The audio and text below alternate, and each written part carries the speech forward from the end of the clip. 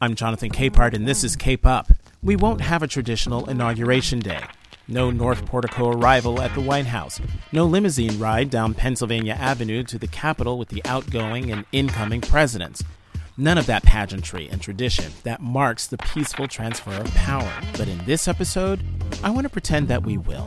Ambassador Capricia Penevic-Marshall was the United States Chief of Protocol in the Obama administration. She was the White House Social Secretary in the Clinton administration and was there 20 years ago on January 20th, 2001, when President Clinton greeted President-elect George W. Bush on the front steps of the White House. After the pleasantries are exchanged, what happens when the couples enter the White House?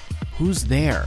What do they talk about? What happens? And who's left behind when the presidents and their families head to the Capitol? Ambassador Marshall takes us behind the scenes on what should be a day of high ceremony right now.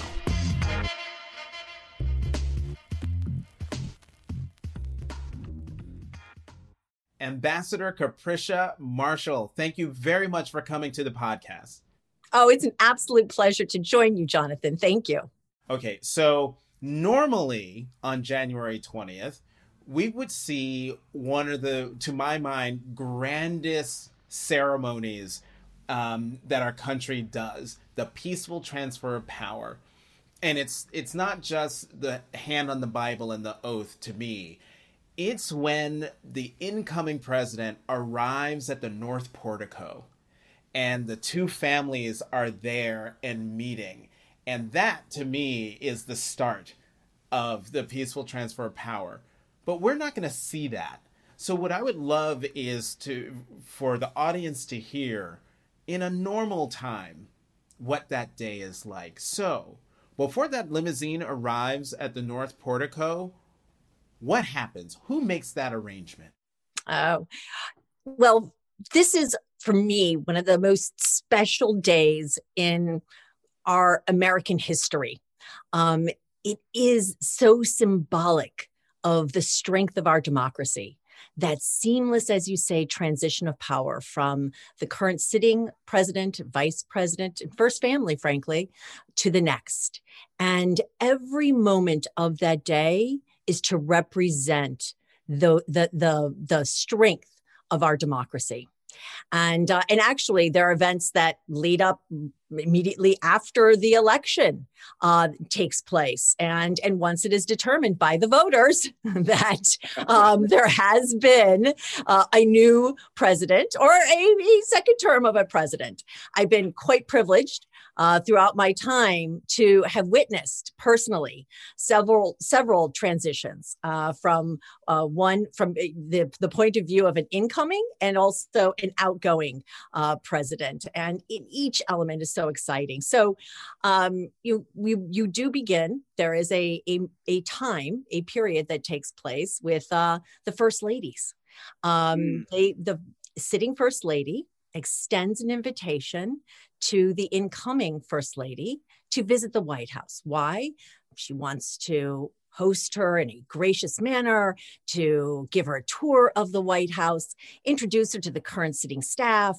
But also, again, it's the beginning of that bridge from one administration to the next. I watched Barbara Bush standing outside the South Portico door with all the press to watch. And that election was tough, super tough between Bush and Clinton.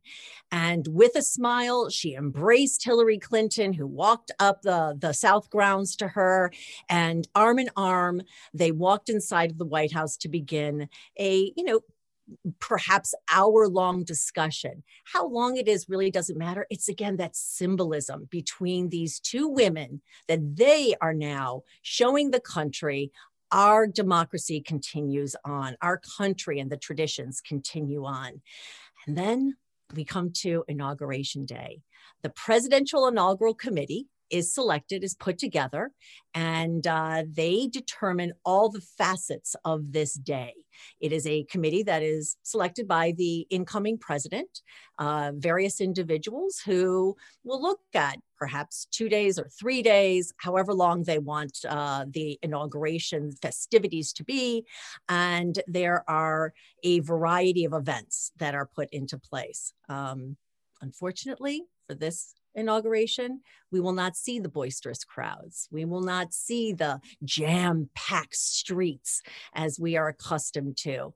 But those symbolic moments will continue on, those events that have been put into place that will show our democracy continues on, the strength of our people, and the joy that we are all going to celebrate with this incoming administration. So just to remind listeners, Ambassador Marshall, and she's called Ambassador Marshall because her second go round in a presidential administration, she was the United States Chief of Protocol, which is an ambassador level position. But before that, she was the social secretary of the White House from 1997 to 2001. And that was a transition from President Clinton to President George W. Bush. And so the limousine arrives with, so given what you just said, Hillary Clinton and Laura Bush had a coffee. They did all of that. And so now it's Inauguration Day. The limousine arrives at the North Portico. Talk about the precision in the planning that goes into that.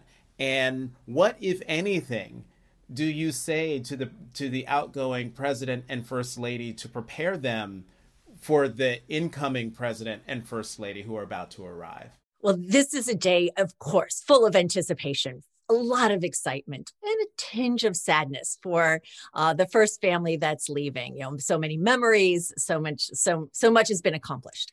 Now, the president-elect and first lady elect, I guess, will be arriving from the Blair House, the president's guest house. They will have spent the night there with special family members and select staff. So it's not really that long of a drive.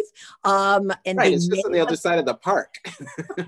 Exactly. Now, they may have their festivities also may have had them going to St. John's beforehand. That is an element of presidential inaugurations. There's also National Prayer Service. There's a whole host of other activities that take place. While they're there inside the White House, everyone is scrambling and preparing now for this very short coffee that is prepared by the sitting president and first lady and 3 staff members. I was very lucky to be amongst the 3 that were allowed to stay. It is the White House photographer, the social secretary, and the chief of staff. And that was John Podesta at the time. And so we were the only staff that was allowed to stay in the White House. The rest of the staff were told that at the end of the day, on the 19th, their offices had to be cleared out and they no longer were returning to the White House. And so we're running around, scrambling, working with the mansion staff because their career, all of the chefs, the butlers, the maids, all of them, they stay from president to president, of course, still at the pleasure of the president, but they continue on, and with the ushers who really assist quite a bit in managing all of the activities of that very important day. So I was running around with the Clintons. Bill Clinton grabbed Hillary's arm when they got off the elevator from the second floor, which is the personal quarters of the White House. And there's Charlie Corrado, who is the pianist for the President's Own, the Marine Band, at the President's piano in the Grand Foyer, playing their favorite song, It Had to Be You. And so he grabs her hand and swirls her around, and the two of them start dancing. And then they literally went running from room to room, the state dining room, the red room, the blue room, the green room, and recounting all of these wonderful moments in history that they shared together, all of these wonderful memories. And Chelsea's kind of standing there rolling her eyes like, come on, mom and dad, like get it together. And then, of course, the vice president, Al Gore, arrived with Tipper Gore. Now, we recount, this was a very, very tough election as well. Yeah. And there were lots of issues. Affirmation of the election took quite some time because we had some hanging chads in Florida. But he was there and he presented, as a dignified representative of our government with Tipper Gore at his side. Now, the president, as is his manner, President Clinton was joking with him and trying to lighten the mood a little bit because this was going to be a hard day for him. It should have been, as he thought, his day. Should have been him. Should have been him. So at the moment I saw the Presidential Inaugural Committee gave us the word that the motorcade is now arriving. They're at the North Gate. So it's you and 2 other staffers, the Clintons, the Gores, Chelsea Clinton. Are any of the Gore children there as well? No. We're talking a small, less than 15, 20 people. Exactly. Wow. Very intimate, along with, of course, the White House ushers, the butlers, George Haney, and Buddy Carter. Buddy Carter is still there serving. I don't know how many presidential transitions that man has gone through, but he's extraordinary. And they're at the ready, to do their duty. So yes. So the president-elect rings the buzzer. Hey, we're here. And then knock knock. and then the limousine, the car, comes up that iconic drive. Then what happens? It does, yes. And so we're given the word, and I had to bring them on over to the door. Like, you have to come to the North Portico. I mean, yes, to the North Portico and greet them. And so the 2 of them, scramble on over, and there they are. Doors opened by the chief usher, and they're there to greet them. And the Secret Service opens the doors of the limousines, and the president-elect and First Lady Laura Bush and Mrs. Bush now emerge, and they make their way up the North Steps, and they are greeted very warmly with hugs and with handshakes, and then turn and it's genuine. It's very genuine. They understand the whole operation of politics and what has transpired. We can have our hopes that it might go our way, but oftentimes it does not. And so, you have a duty when you are president to carry on that position. You are not just the president to Democrats, you are the president to the country. And the symbolism of this moment to the world is so incredibly important. The weight of it is extraordinary. And so how President Clinton behaved in that moment, being watched for 4 minutes, was really, it held so much importance. So greets them very warmly, and then the door closes. Now, that is all seen by the public. As soon as the door closes, it becomes very private again. And I should say that along with them was, of course, Vice President-elect Cheney and Mrs. Cheney and their chief of staff, Andy Card, and the president-elect's chief of staff, and their photographer. And that is it. Body people really stay outside. The Presidential Inaugural Committee is also in. They are invited in, but they really stay in the foyer. The only people who are invited into the Blue Room itself for discussions are the sitting president, First Lady, Vice President, Second Lady, Mrs. Gore, and then the President-elect, Mrs. Bush, and Vice President-elect and Mrs. Cheney. And that is it. And they carry on a just really sort of civil moment and exchange of niceties. There was a lot of laughter, telling stories about prior time, because of course, the Bushes had visited there. They visited, his father when he was president. Right. So they had quite a few memories of their time there and talking about that. And again, lightening the mood, and they're dignitaries. These are people who understand the importance of their office. So it was a really wonderful, perhaps 20 minutes all in all, between the 8 of them. And so just to put people so we're in the White House. The staff is in the foyer. The outgoing president, the incoming president, the first and second ladies, they're all in the blue room. The blue room, because I always get the rooms. The blue room is that big central room that looks out. Say that again. The oval-shaped room. Yes, the oval-shaped room. Yes, and so that's a room that many Americans have seen, but not realize that it's the blue room. But it is a very grand, august room that looks straight south to the mall. Washington Monument, the Thomas Jefferson Memorial is in the distance. That's where it's from. There you can see Marine One land when it comes in. So now they're having their conversations. They're laughing. It's 20 minutes. Are you the one who goes in as a social secretary and says, Messieurs President, it is time to go? Yes, actually, it's interesting as the only person who, I as social secretary, I used to have a team of people working with me, assisting with the logistics. Well, it's just me.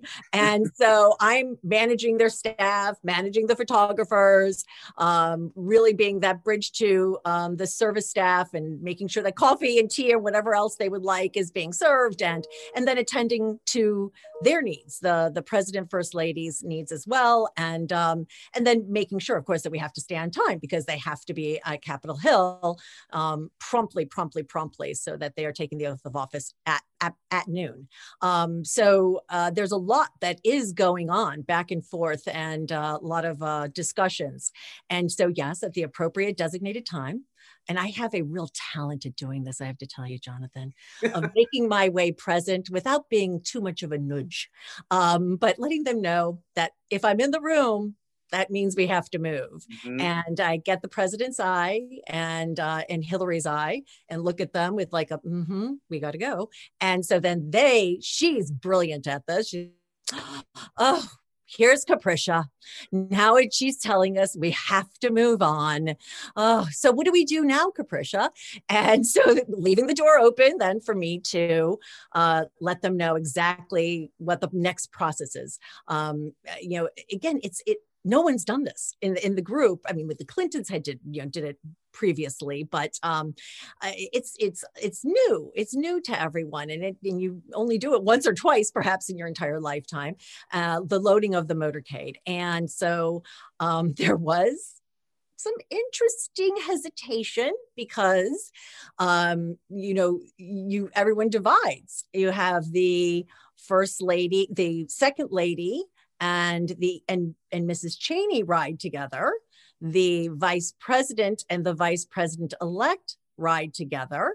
And then the first lady, Hillary Clinton, with Mrs. Bush ride together. So everyone's divided up, but paired with the outgoing and incoming, which again, on this particular day for the Gores, I am sure was not the most comfortable situation.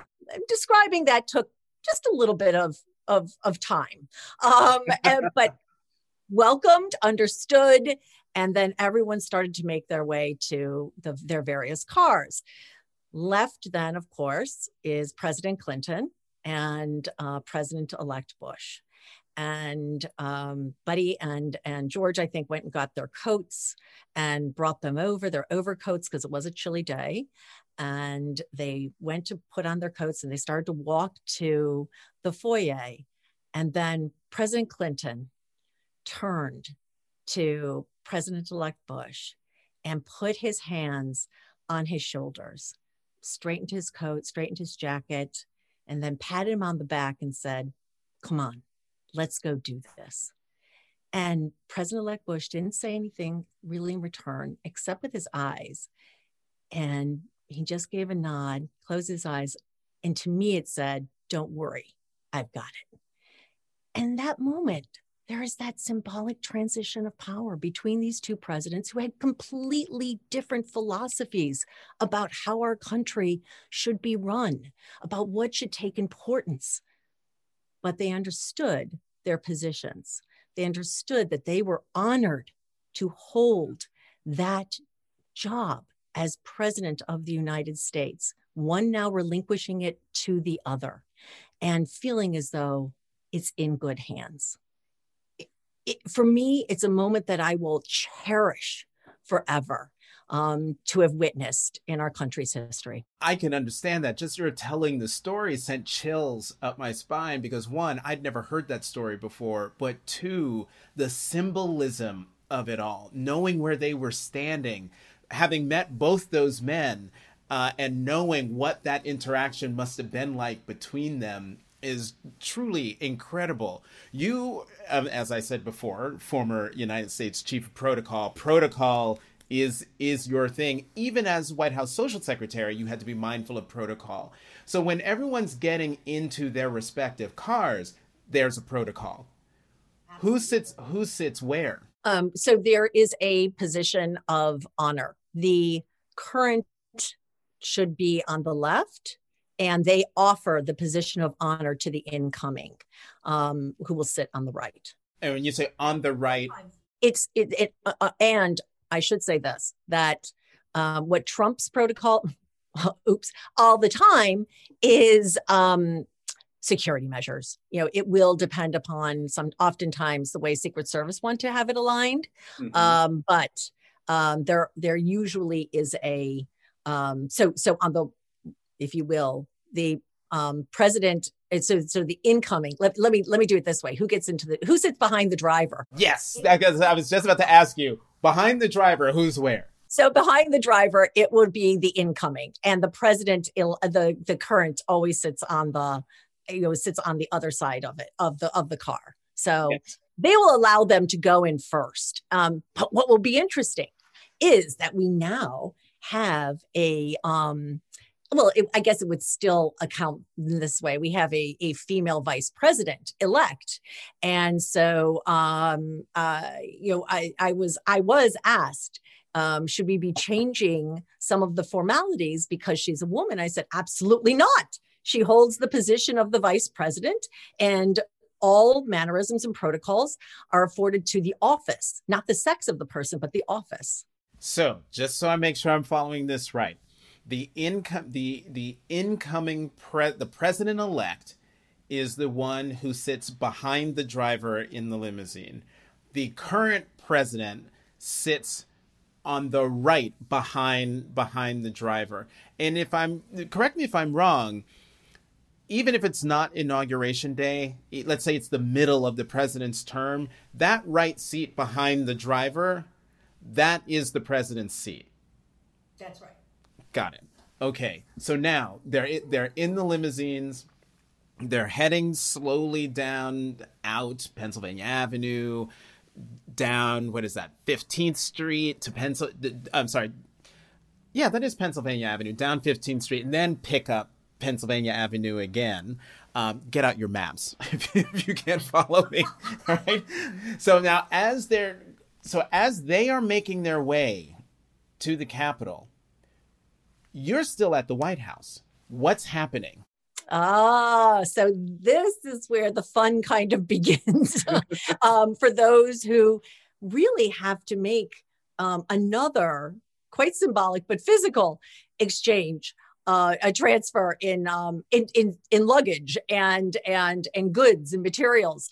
The outgoing president's last suitcases. Now, they have been sending things and packing for some time because they know that they're going to be leaving, but there is a moving van that pulls up to the South grounds at noon, and from one side, and then it's loaded and it takes off, while another moving van at like 12:01, right after the oath of office, pulls up with the incoming president's items, and they are offloaded. So there's, again, this real symbolic moment that occurs inside the White House. In the Oval Office, the current sitting president's Oval Office is dismantled completely. And very quickly, they only have a short period of time. Carpets are rolled up, curtains are taken down, drapery is taken down, sofas are removed. If they are not going to use the Resolute desk, which has not been the case of recent, most presidents use the Resolute desk. That is removed and exchanged out. And the incoming, they don't have their permanent design yet, but they've gone usually into White House storage and have borrowed things from previous administrations, and they are all kept many of the items are kept in storage, some draperies and carpets and things of that sort. I'm pretty sure that President Trump borrowed the draperies of the Clintons and put those up.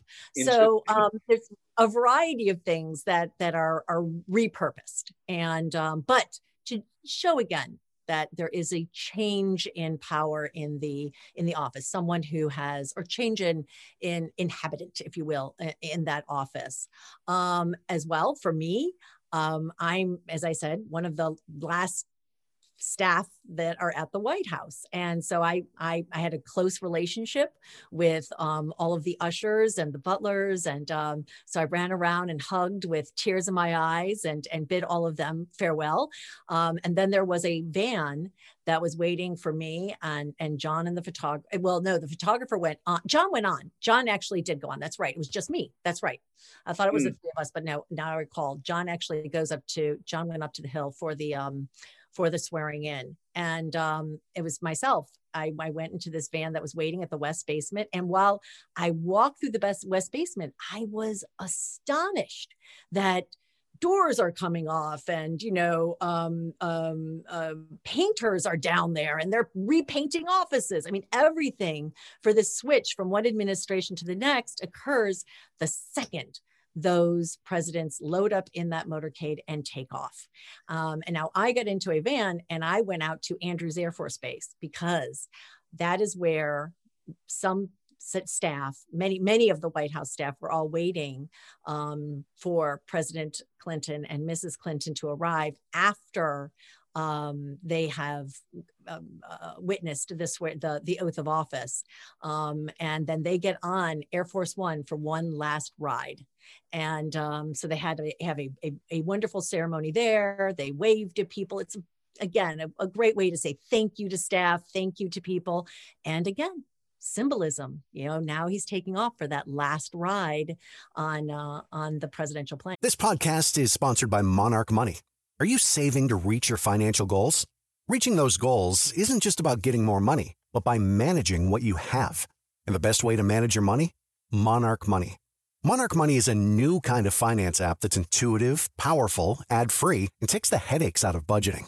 Try it free when you go to monarchmoney.com/podcast. Monarch puts all your accounts, investments, transactions, and finances at your fingertips. With a complete view of your finances, you'll gain insights on your spending and find new ways to save. Plus, Monarch lets you customize your dashboard, collaborate with your partner, set custom budgets and goals, and track your progress toward them. See why Mint users are turning to Monarch Money and loving it, and why the Wall Street Journal named Monarch Money the best budgeting app overall.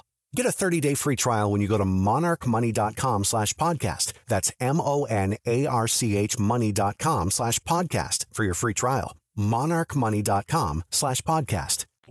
So to bring us back to the White House, you're one of the last staff there.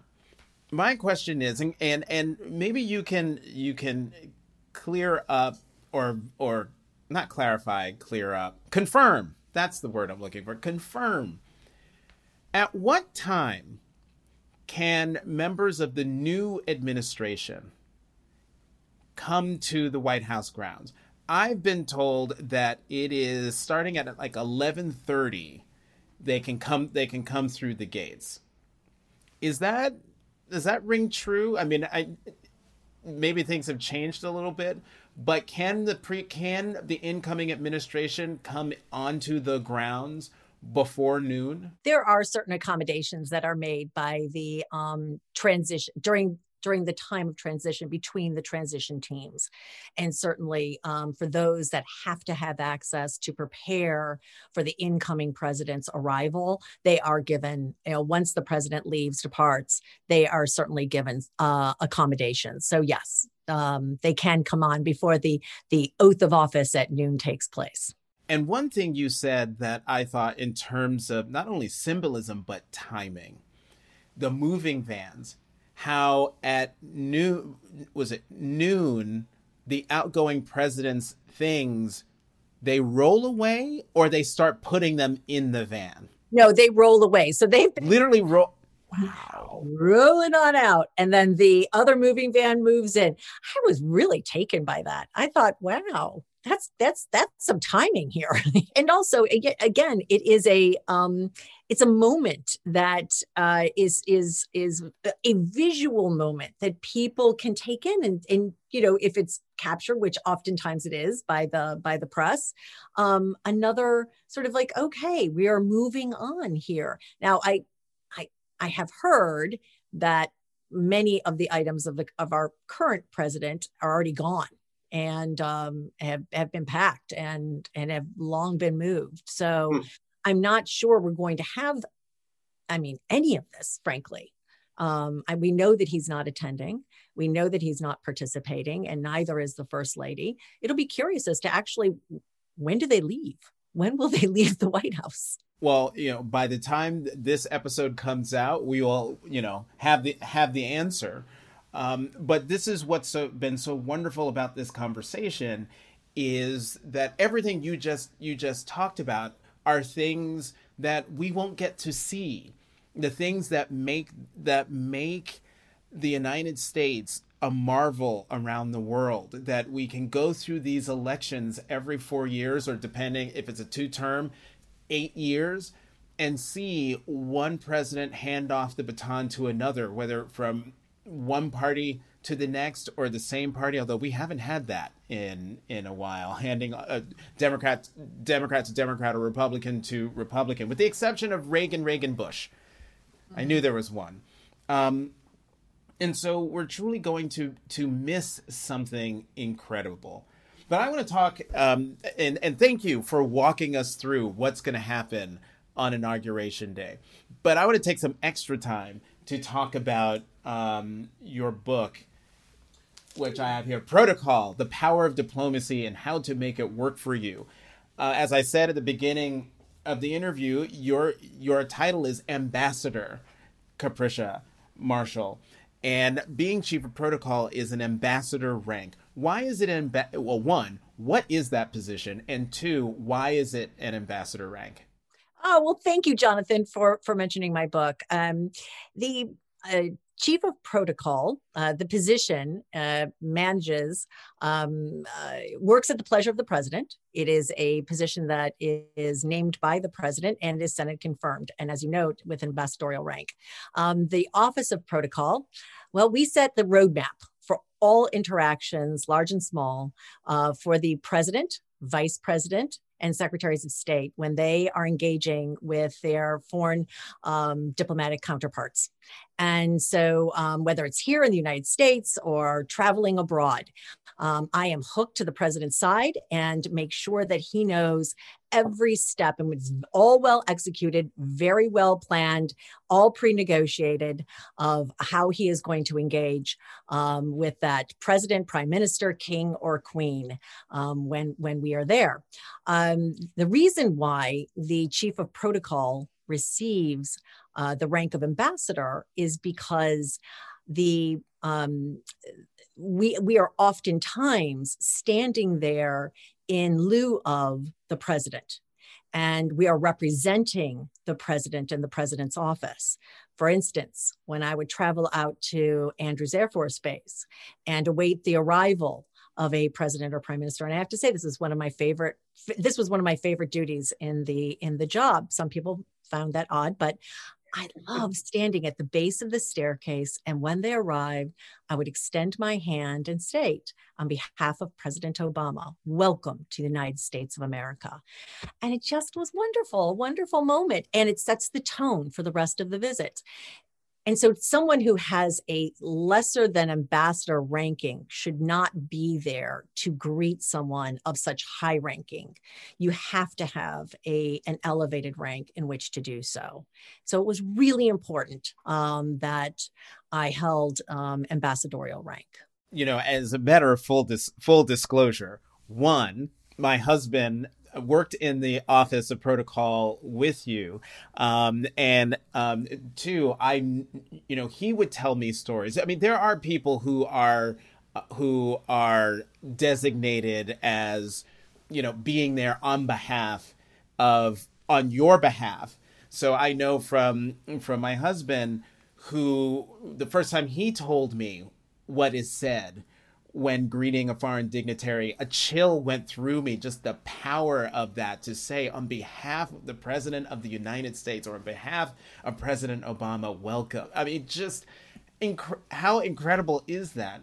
And he was spectacular, Nick Schmidt, in everything he did, the absolute perfect protocol officer. Yes, and second disclosure, you mentioned both of us in your book, but really all the light is shined on Nick. What was one of the strangest things you experienced as the chief of protocol? Oh my. There are many interesting moments that a chief of protocol is presented with, because you are clearing the path for the president for any of his interactions. So when you are confronted with things that are a little bumpy, a little odd, you have to smooth it out. You have to prepare so that the engagement itself goes really, really well. When President Obama was meeting with President Putin as president for the first time, he showed up late. He didn't want to be there. He didn't want Hillary there. There were all of these issues that we had to navigate and take care of those nuances and details. That's the power of protocol. Implementing those micro moves, because they would have an amazing impact. We knew he didn't want to be there. We forced him into getting really close with President Obama through getting a small room and a small table and really pushing and pressuring him. And when he saw Hillary was going to be there, there was serious mindset diplomacy that was going on. The element of surprise should never be undervalued. And he was really surprised to see that she was going to be there. There are definitely food issues when President Obama had to tell him he had to stand up in China and make a noodle. And he said, I have to make a what? I was just sitting here thinking, wait, he has to what? It wasn't on our schedule. And he said, here we are at this dinner and we have a little bit of jet lag. And it was really important to President Hu that President Obama stand with him and make a noodle. The symbolism of it, that's together, these two men were going to be standing there bouncing a lump of dough and making this really long noodle, which symbolized to the Chinese the longevity of this relationship. President Obama got it. He stood up without even flinching and said, okay, let's make a noodle. And he does things like that. Sometimes there's some hiccups. Michelle Obama, when we traveled to Indonesia, where they were greeting President Obama, they were so happy. Oh my gosh, president's here in Indonesia, thrilled. And we had to do a greeting, and we had greetings that went all around to the delegation in very close confines because there was this huge rainstorm at the last minute. It was supposed to be out on the grounds. We couldn't do it. We had to do it underneath this awning. And so we go around and we have the greetings, and about an hour and a half later, there's like everyone with jazz hands. Oh no, we have a huge problem. They come rushing over to me. They're like, Mrs. Obama touched the hand of an untouchable, a senator who does not shake hands with women. And I was like, okay, she knows the gestures. She understands these cultural nuances that are so important. We were not given any information that this senator in Indonesia did not shake hands with women. I would have advised her of such. She would have known in advance. And oftentimes they will indicate that they don't touch by crossing their arms in front of their chest. I said, I did not see that. I stood right at her side. So I said, let's go to tape. And so a producer from, I believe it was NBC, pulled the greeting out and replayed it for us. And what we saw, the senator reached right out with his hand, grabbed hers, pulled her in, because she also knew, and she was so smart at this, that anytime we traveled abroad, she would give it, a couple seconds of a few moments before shaking hands with men, for that reason specifically. If someone was hesitant, she did not touch them. She would just nod. She would wait for them to engage with her. So we had lots of fun with lots of various issues that would come up along the way, and having to to resolve them. It was the amazing job of being chief of protocol and the importance, as I say, of all of those details that help to navigate diplomacy and, in our government, and certainly can help people in their businesses and in their everyday life. So the second disclosure is you and I first met when I was invited to a dinner at the White House. I believe it was in 1999. It was a dinner for the National Medal of Arts and National Humanities Medal, which at the time was on the level of a state dinner. Absolutely incredible. I was so excited. We get up to the receiving line, and you're standing there looking absolutely gorgeous, and you lean in and you say, "Welcome to the White House." And then you say to me, "You're sitting at the president's table." And I just about died. I thought you were punking me.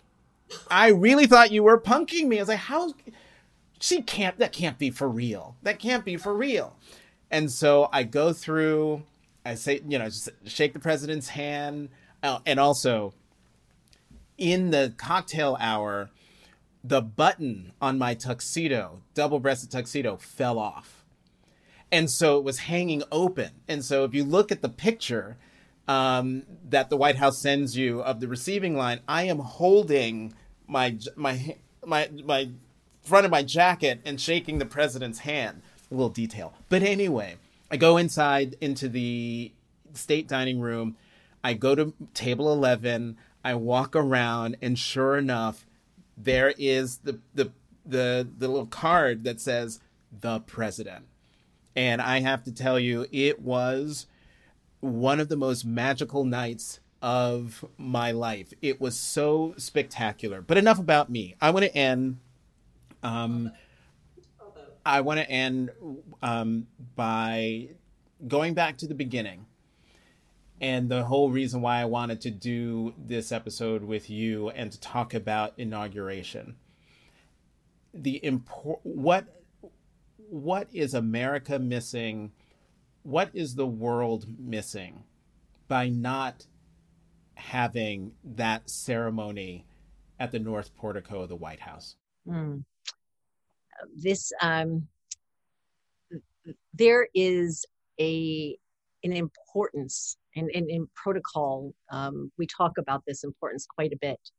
It is the unvarnished importance of those symbolic moments that occur in our history. And we are a peaceful democracy. We believe that our form of government is one that other countries should look to and should replicate. They should emulate. And we're missing out on that very important moment that other governments would say, well, wow, they know how to change from one sitting president to the next and continue that form of government, continue their democracy. There are other countries around the world that would like to see our government fail, would like to see democracy demolished. And it is incumbent upon us as holders, the very highest holders of office, to push forward and reinforce the strength of our democracy. And when we don't have those symbolic moments, when we lose out on that exchange, that seamless transition of power without gunfire, without anger shout, without any violence in the streets, we are missing out on sharing the beauty of our form of government, the strength of our democracy around the world. And frankly, I think it's going to be, although a jubilant day for our country moving forward, a sad day for our form of government, that we don't get those symbolic moments. Ambassador Capricia Penovic Marshall, former United States Chief of Protocol under President Obama, former Social Secretary of the White House under President Clinton, author of Protocol, The Power of Diplomacy and How to Make It Work for You. Thank you very, very much for coming to the podcast. Thank you, my dear friend, Jonathan. Hey everyone, it's Jonathan again. I don't need to tell you that this is an unprecedented moment in American history. That's why in times like these, I'm grateful for my colleagues at the Washington Post. Our reporters work around the clock and around the world to uncover the stories that are shaping our lives. And their reporting wouldn't be possible without subscriber support. Become a subscriber to the Post. You get unlimited access to everything we publish, and for a limited time, listeners can get 2 years of access for just $59. That's less than $1 a week. Learn more and subscribe at WashingtonPost.com/subscribe. That's WashingtonPost.com/subscribe. And thanks.